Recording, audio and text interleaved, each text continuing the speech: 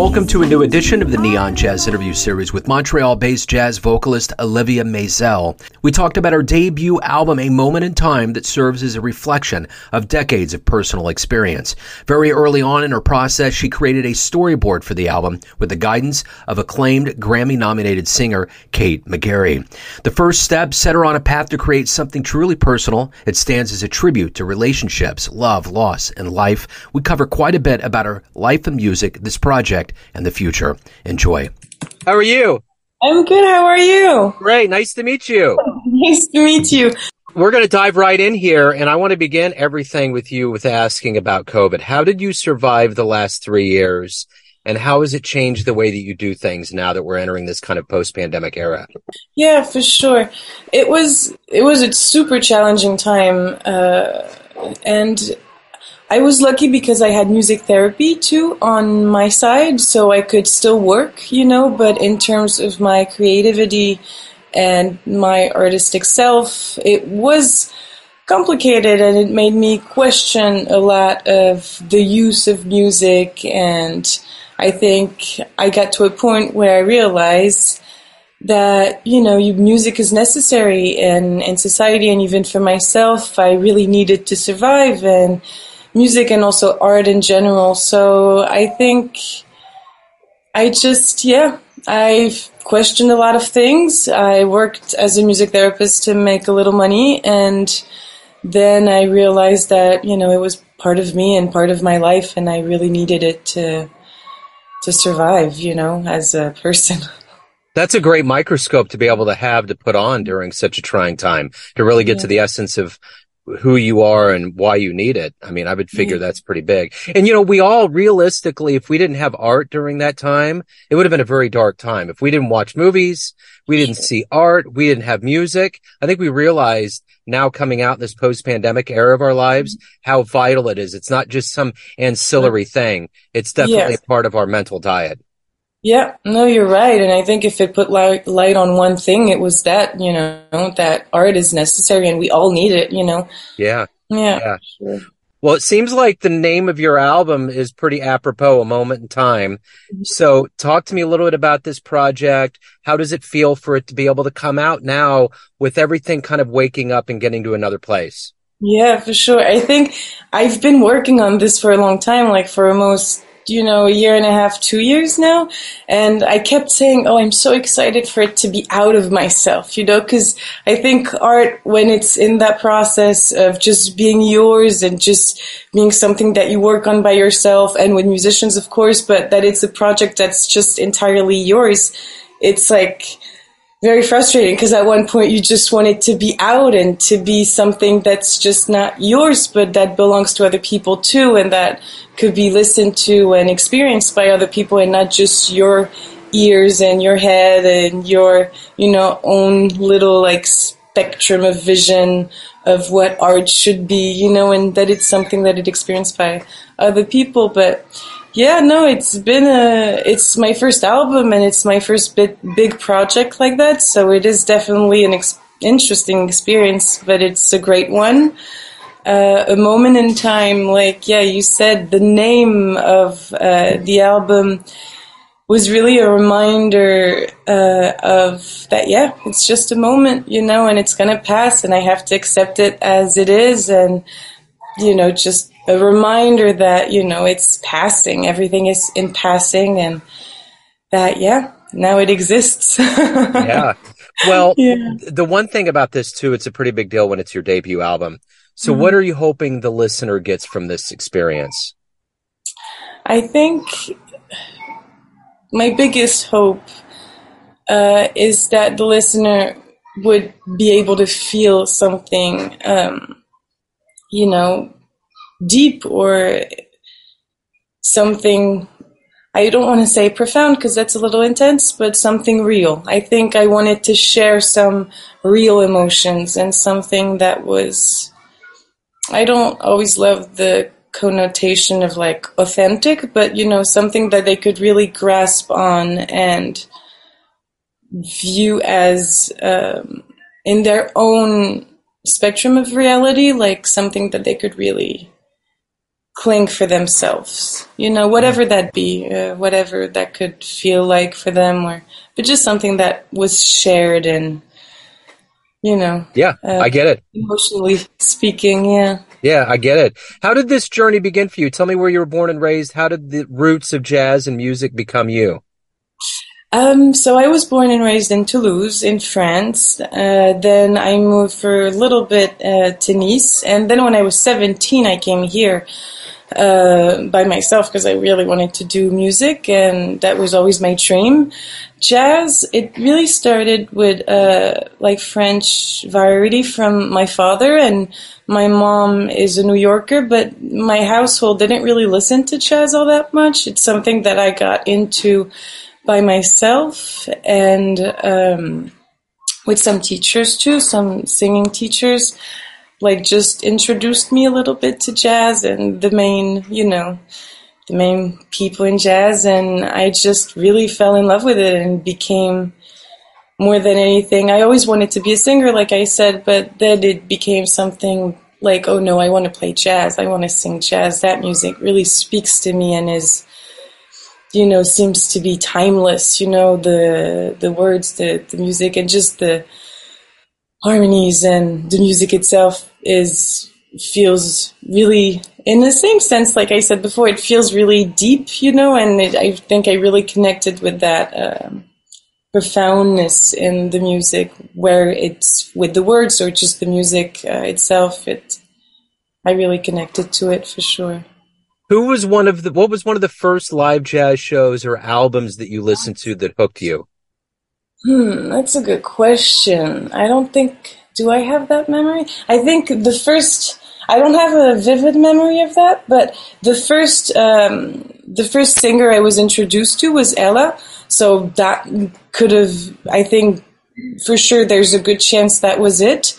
And I was also really into, at the beginning, like crooner jazz, and that's how it started. And also with school, they introduced me to a lot more modern jazz, and I got, a little more into that. But at the beginning, it was more, the roots of jazz and Ella as well. But yeah, it was more old jazz in a way that made me get into jazz, for sure. Yeah.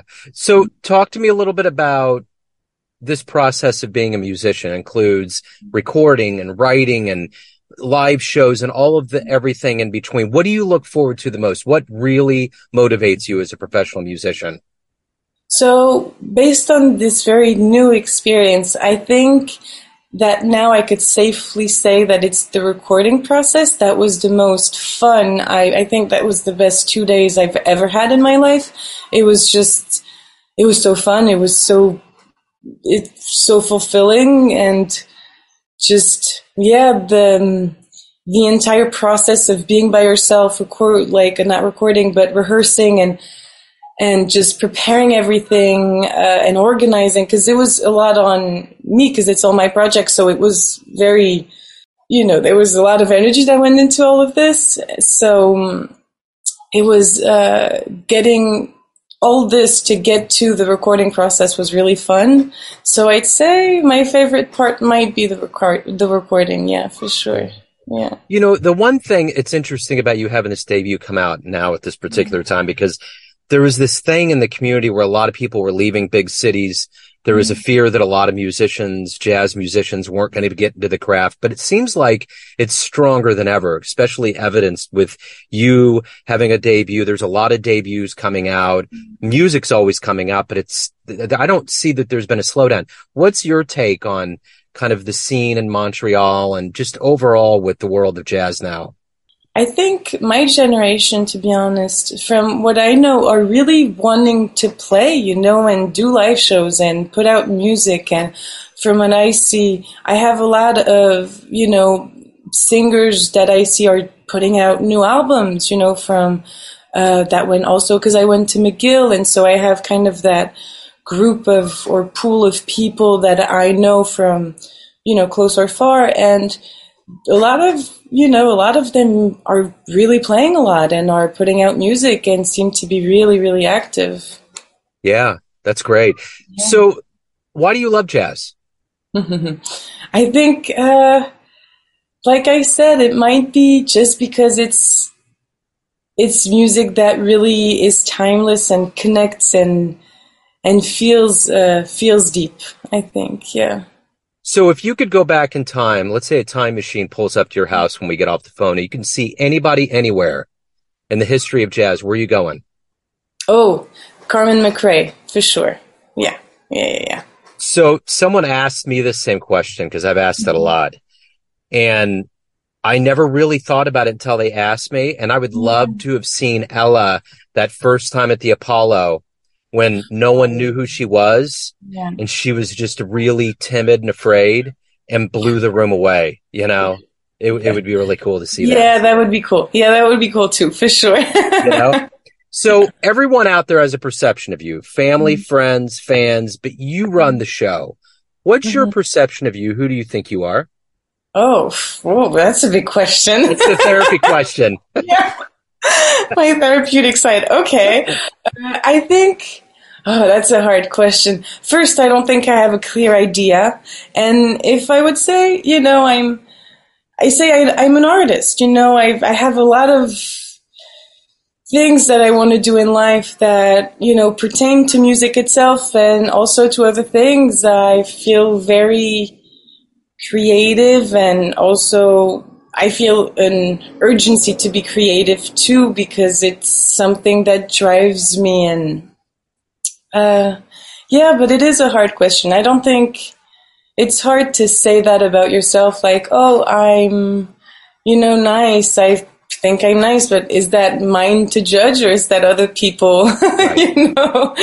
I get it. So yeah, but I think I am if I could say one thing, I am definitely a creative person, and I want to create, and I want to also connect with people. I think I have that need for connection, where it, you know, would be with music or with people in general, just with art. I think I feel deeply in life, and connection is one thing that makes me feel deeply. Yeah. So A Moment in Time is the new album. Where's the best place for people to get it, find out about live shows, anything about your world? Sure. So the best place to get it for the moment is by contacting me directly, because I don't have a platform to sell it online, but I have a lot of CDs, and you could get them definitely on live shows. So for the moment, I have one live show coming up. I might have more in the future about that particular album. The first one is at Upstairs Jazz Club, and it's on the 17th of August, so in 2 weeks. And you could have CDs over there. And then if you want to see more or just keep up to date, just going on my website, it's oliviamaisel.com. And there's also Instagram, where, you know, I put a lot to try to keep everything up to date. I think that's it. Yeah. Wonderful. Olivia, this has been great. Thank you so much for opening up. Thanks for your time. Sure. Thank you for having me. That was so nice. Yeah, thanks for listening and tuning in to another Neon Jazz interview, where we give you a bit of insight into the finest singers and players in Montreal, France, Kansas City, and spots all over the world, giving fans all that jazz. Thanks to Olivia for her time, energy, and cool. If you want to hear more Neon Jazz interviews, you can find us on Spotify and Apple Podcasts. Subscribe to us at YouTube, and for everything Neon Jazz, go to theneonjazz.blogspot.com. Until next time, enjoy the jazz, my friends.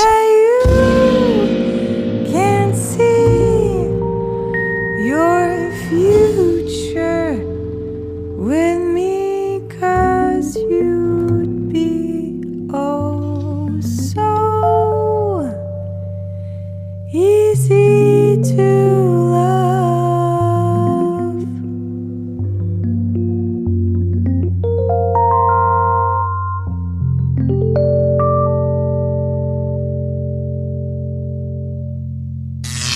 Neon Jazz.